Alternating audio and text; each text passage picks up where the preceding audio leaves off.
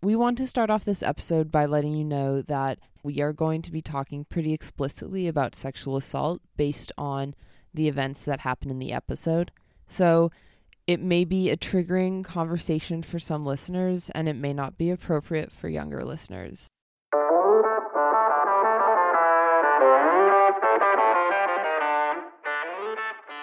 Hey, rat bastards. You're listening to That Slayer Show. I'm Madeline Kane. And I'm Kata Schroeder. And this is Season 1, Episode 4, Teacher's Pet.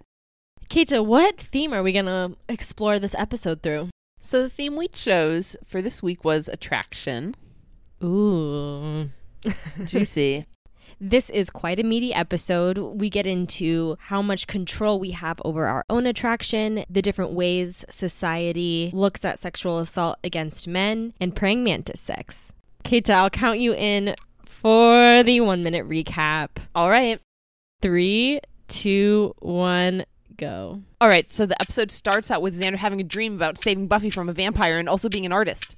And then he wakes up and he's actually in science class with Dr. Gregory. And Dr. Gregory believes in Buffy even though she doesn't do her homework and Willow has to help her in class. And then all of a sudden the next day, Gregory's missing. Right, and there's like a hot new substitute teacher that all of the boys are crazy for. Yeah, and then they also go to the Bronze and Angel gives Buffy his jacket because she's cold, which is really hot. And then all the boys are helping the new substitute teacher, Mrs. French, with like a science project that she has, and one of them goes missing. Yeah, and then also the substitute teacher's into Xander and like wants Xander to help her with the thing, and then also Buffy sees her turn her head 180 degrees, and that's weird. Right, and there's like a vampire with claws, and Buffy sees him run away from Miss French in the night. Yeah, and it turns out Miss French is actually a praying mantis. And she's preying on virgin boys, and she tries to kill Xander and Blaine. And then Buffy comes in and saves the day with bat sonar. Right, and Giles and Willow. Okay, Kata, are we getting better or are we getting better? I think we're getting better. First take, pretty hot as far as takes go. I'm pretty attracted to that take. Speaking of which, so the theme this week was attraction. Okay, Kata, so where did you see attraction in this episode? I'll start out with the big one, the sort of episode driving one, not the angel one.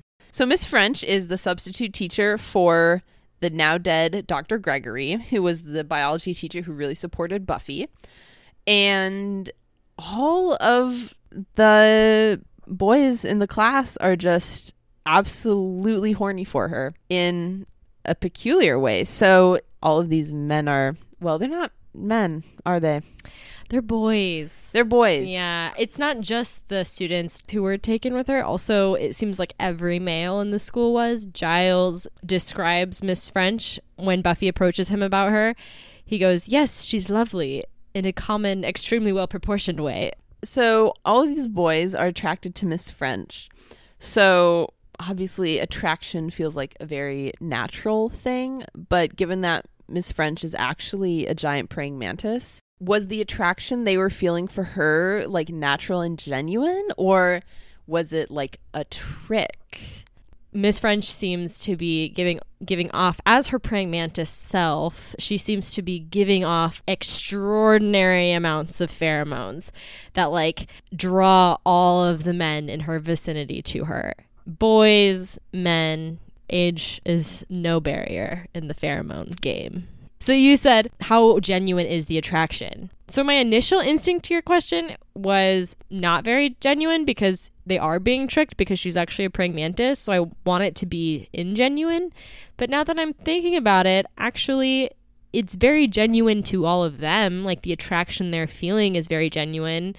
Yeah. Neurologically, they are captivated and drawn to her in a sexual way that is completely genuine. And it makes me think about who are we attracted to, and like how much control do we have over that, or is it just like our brains doing its thing and being like, no, you're into this person because of their pheromones. Ooh, I love the idea of our perceptions being a reality, even if it's not maybe the ultimate one that we would like to imagine it being, as in like maybe it doesn't matter if you're tricked into being attracted to someone, because like if the attraction is there, whether or not it was a trick, it's real and something you're experiencing. Totally. I mean, it matters in a consequential way, as in like the consequences of that do matter. Like if you're just into someone because of their pheromones, for Xander, it has like almost lethal consequences. Actually, you've helped me strike on another thought, which is that the consequences of being attracted to something that's maybe not something you would actually want to be attracted to, it does have lethal consequences. And when you break it down, it's like a teacher literally preying on her students. And so that kind of makes me think of, you know, attraction to different people who are maybe dangerous or who have a lot of red flags or who could harm you. And so yes, maybe the attraction is real, but also there are all of these other things that if we really took them into account would make that person less attractive. Maybe even though we can acknowledge we don't have total control over who we're attracted to, we can take a step back and say, oh, wait, but for these reasons, I'm going to choose not to act on those attractions. Like, I'm going to recognize those red flags. Right, because those are the things that Xander ignores. Right. I mean, Buffy is like, hey, she's actually a giant praying mantis. And he's like, bro, you're just jealous.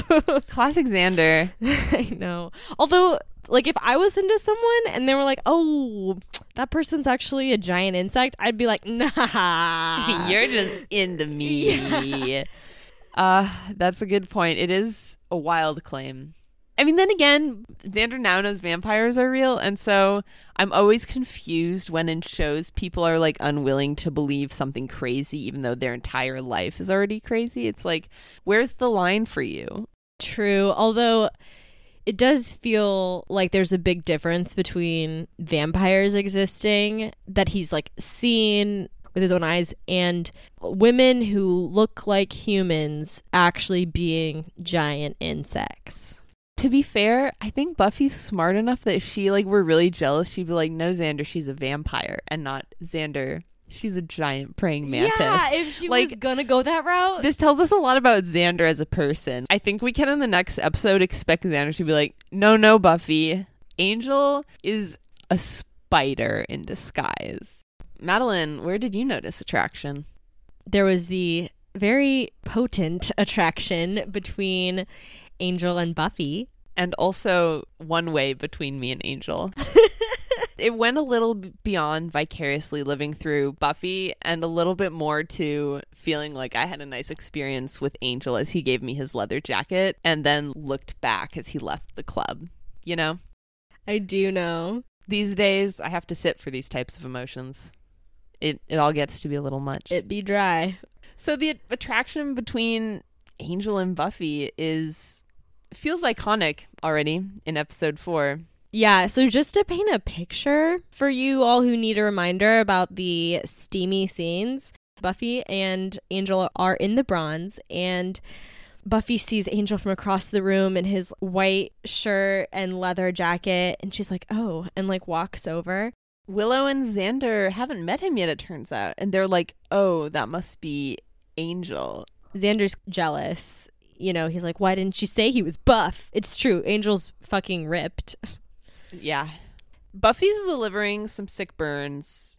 And then Angel is like, you're cold. And she's like, you can take it. And then he's like, no, I mean, you're literally cold. And he gives her his jacket. And can we appreciate the boldness of 15 or 16-year-old Buffy talking to this super hot man and being like, you can take it, when he says she's being cold? So what I thought was really interesting when I was thinking about the idea of attraction was that Buffy's clearly into Angel. She clearly is happy when he shows up. He's helped her out several times. It feels like she's also doing things to kind of push him away. Like she doesn't quite trust him. Like she's always really witty and she's like, oh, what are you doing here? Like, I wish it were a pleasure. And until the end of this episode, she's kind of holding him at an arm's length. What are your thoughts on that? She definitely is doing that. And I think part of it goes to show how sometimes when we are attracted to people, we want to hold them at an arm's length.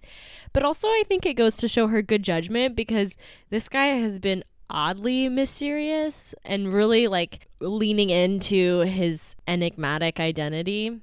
I mean, it definitely like reminds me of all the times that I've, been into someone, but rather than being an engaging partner in conversation, I just say things that are bordering on mean, which I usually walk away from with confusion. Like, why wasn't I just nice to talk to, It feels like in Buffy's case, do you think she's kind of scared of her attraction for this man? Yes. Like, do you think she's scared of giving into this? When he leaves at the end of the episode, I think she can tell. She's no fool. She knows that Angel is kind of into her, right? Yeah, there's sexual tension brewing on both ends. At the end of the episode, when she's like, oh, well, how will I find you? And he was like, I'll be around. And then he walks away and looks over his shoulder at her. And she's like, oh boy. And I wonder if that's the moment where she sort of accepts her attraction. I think that is the first time where she's acknowledging that she is attracted to him, for sure. And it might be, yeah, I mean, I kind of feel like it's okay that she's been mean to him because he has been annoyingly not helpful, like doing the least. So I had a question for you about attraction in regards to the pheromone bit. So I noticed in this episode that it was only guys that were attracted to Natalie French, the substitute teacher, who is really a praying mantis. And basically, females tend to be attracted toward the pheromones that males put off, and males tend to be attracted to the pheromones that females put off, but it's not a strict correlation. There's lots of variance in that. And so I noticed how there weren't any women that were attracted to Natalie French. I don't know. How do you make sense of that? Right. So I feel like it sort of leaves us with the question of either the nature of all of the boys' attraction to Miss French was like purely chemical and purely fabricated through the pheromones she gave off, or it was the failure on the part of whoever made the episode to recognize the fact that women could also have been attracted to her. So it feels like you can maybe say, oh, well, it was, because it was the pheromones, like that's why no women. But at the same time, sexuality is something that is also really inherent to who we are. And so it feels like that maybe takes away something from that argument of, just pure biology and chemistry. Well, and I would argue that the biology actually supports that there would be women attracted to her. I mean, I sort of just emphasized how like men tend to be attracted toward the pheromones that women put off. But like there was this study actually published in 2014 in the Neurobiology of Chemical Communication. It's titled Pheromone Processing in Relation to Sex and Sexual Orientation. And what this study established was if you identify as homosexual, then you show an attraction to the pheromones of the same sex as you. So like it would make sense that we would see some women be attracted to Natalie French. But maybe there were women that were attracted to Natalie French. You wonder if there are maybe girls in the room that are like, not wanting to speak up and claim time because like that would be kind of weird in the environment. Of course, not actually. Yeah, they're so overwhelmed with inhibition that they can't act on those impulses. Right. And it seems like there's already a culture at the school, sort of in the air and the atmosphere, maybe just in this class, of the men being really open about their heterosexuality and their desire to like sleep with women and, be like men who are with women. And in that environment, maybe women aren't, super stoked to openly show that they also think Miss French is really attractive. Totally. Yeah, so Keita, what in this episode did you not like? So there wasn't a lot in this episode that really bugged me. Bugged. Punny.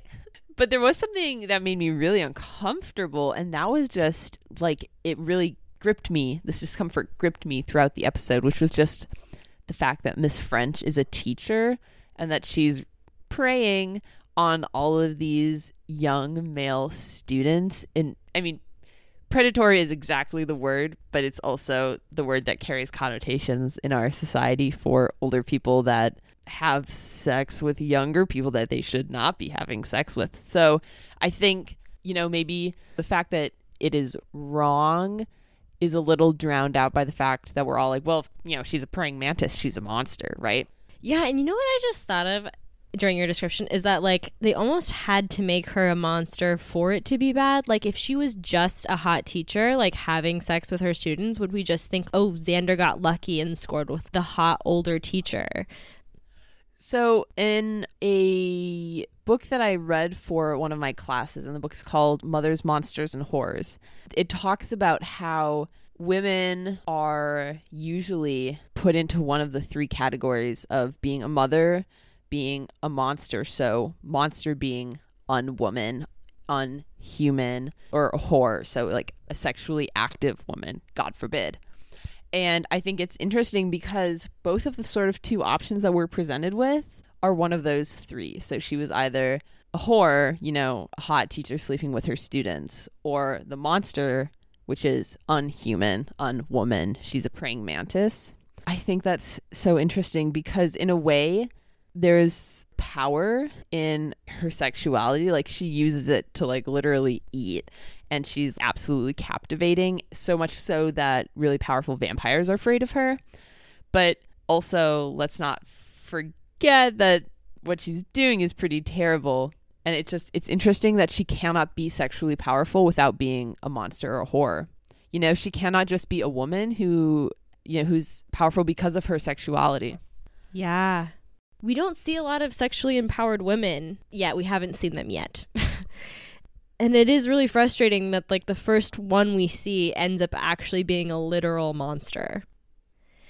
As you were talking, it made me think about how the age dynamic was kind of a classic role reversal in terms of usually you think of like the older man preying on the younger woman, and how this show is so frequently doing the role reversals. Like usually it's the guy coming in to save like the helpless young blonde girl, and then in every episode, Buffy is turning that stereotype on its head. And it sort of feels like a different type of role reversal here, where we're seeing the older woman preying on the young guy.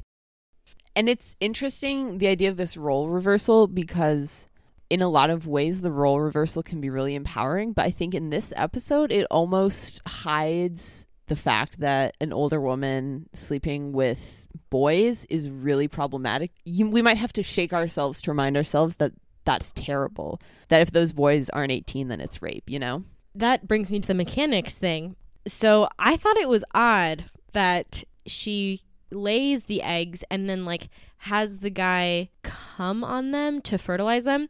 So just to be super clear, that's like not how praying mantises normally work.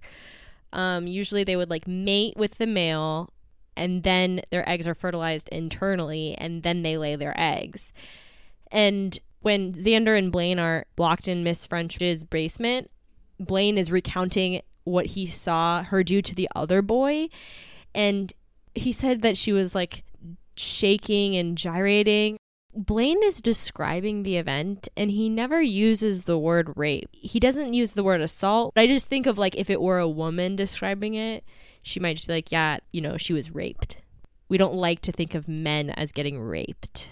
Right. And so it feels like this role reversal especially serves the purpose of masking the assault that's happening, because we're just not socialized to understand men as also being able to be raped.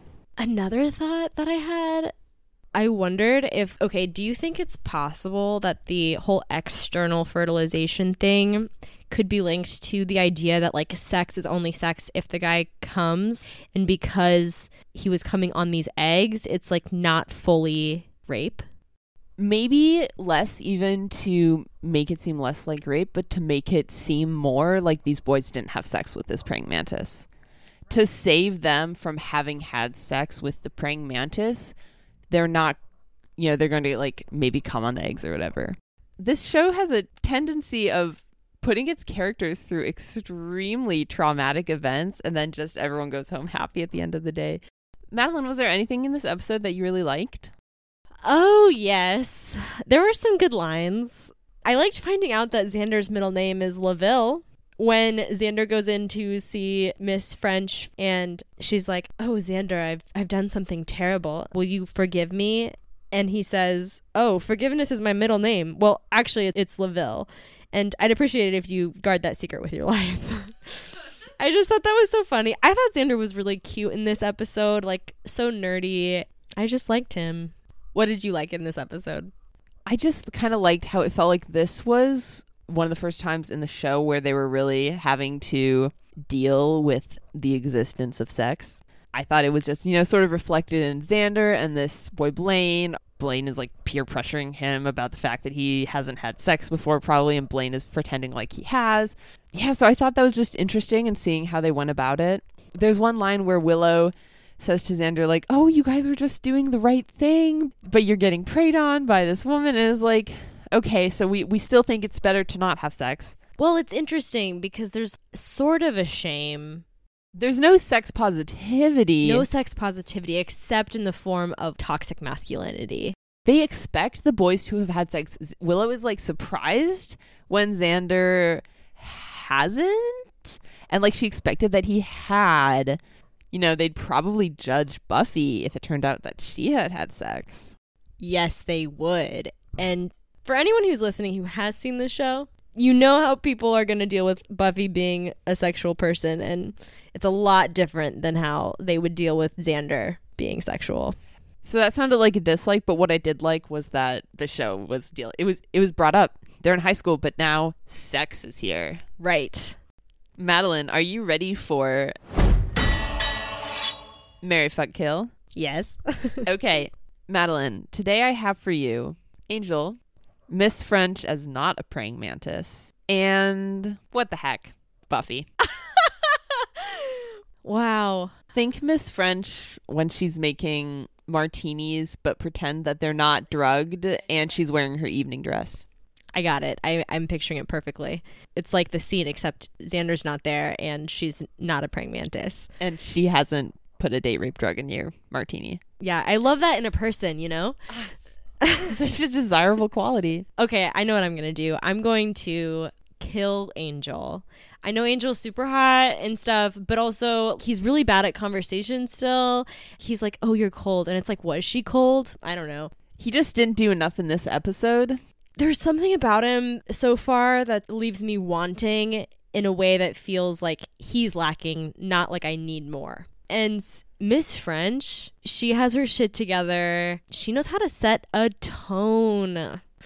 I want to fuck Miss French, and then I want to marry Buffy. Buffy was excellent in this episode. She used the skills that Dr. Gregory had taught her at the beginning of doing her homework, and she used that to defeat the praying mantis by researching praying mantises and learning that their nervous system was dismantled by bat sonar. And so she had Giles, she was giving, delegating orders efficiently, thinking on her feet, sexy banter with Angel. I want to be part of that banter with Buffy. So yeah, marry Buffy.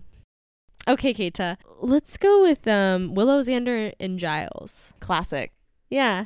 So Xander, while he was in vain trying to appear more heteronormatively masculine than he was, he was a little vulnerable, when he got into the situation with Miss French, and he was cracking some kind of funny nerdy jokes, which I appreciated.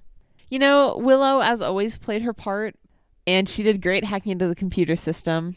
Giles just did the normal stuff, but it was kind of fun to see him, on the phone with his friend from Britain and just doing the background work. And I think what I'm going to do, it's unprecedented. I'm going to kill Willow from this episode. I'm going to fuck Giles again. And I'm going to marry Xander, which is shocking for me. I support your choices. Thanks for tuning in to this episode of That Slayer Show. We hope you enjoyed listening. If you did, follow us on Instagram at That Slayer Show and share this episode with your friends. And your enemies. Our fantastic cover art was created by the amazing Holly Colvin. And this podcast was inspired by Harry Potter and the Sacred Text. Thank you so much for listening. We'll hear you next week. Well, you'll hear us. Bye. Bye.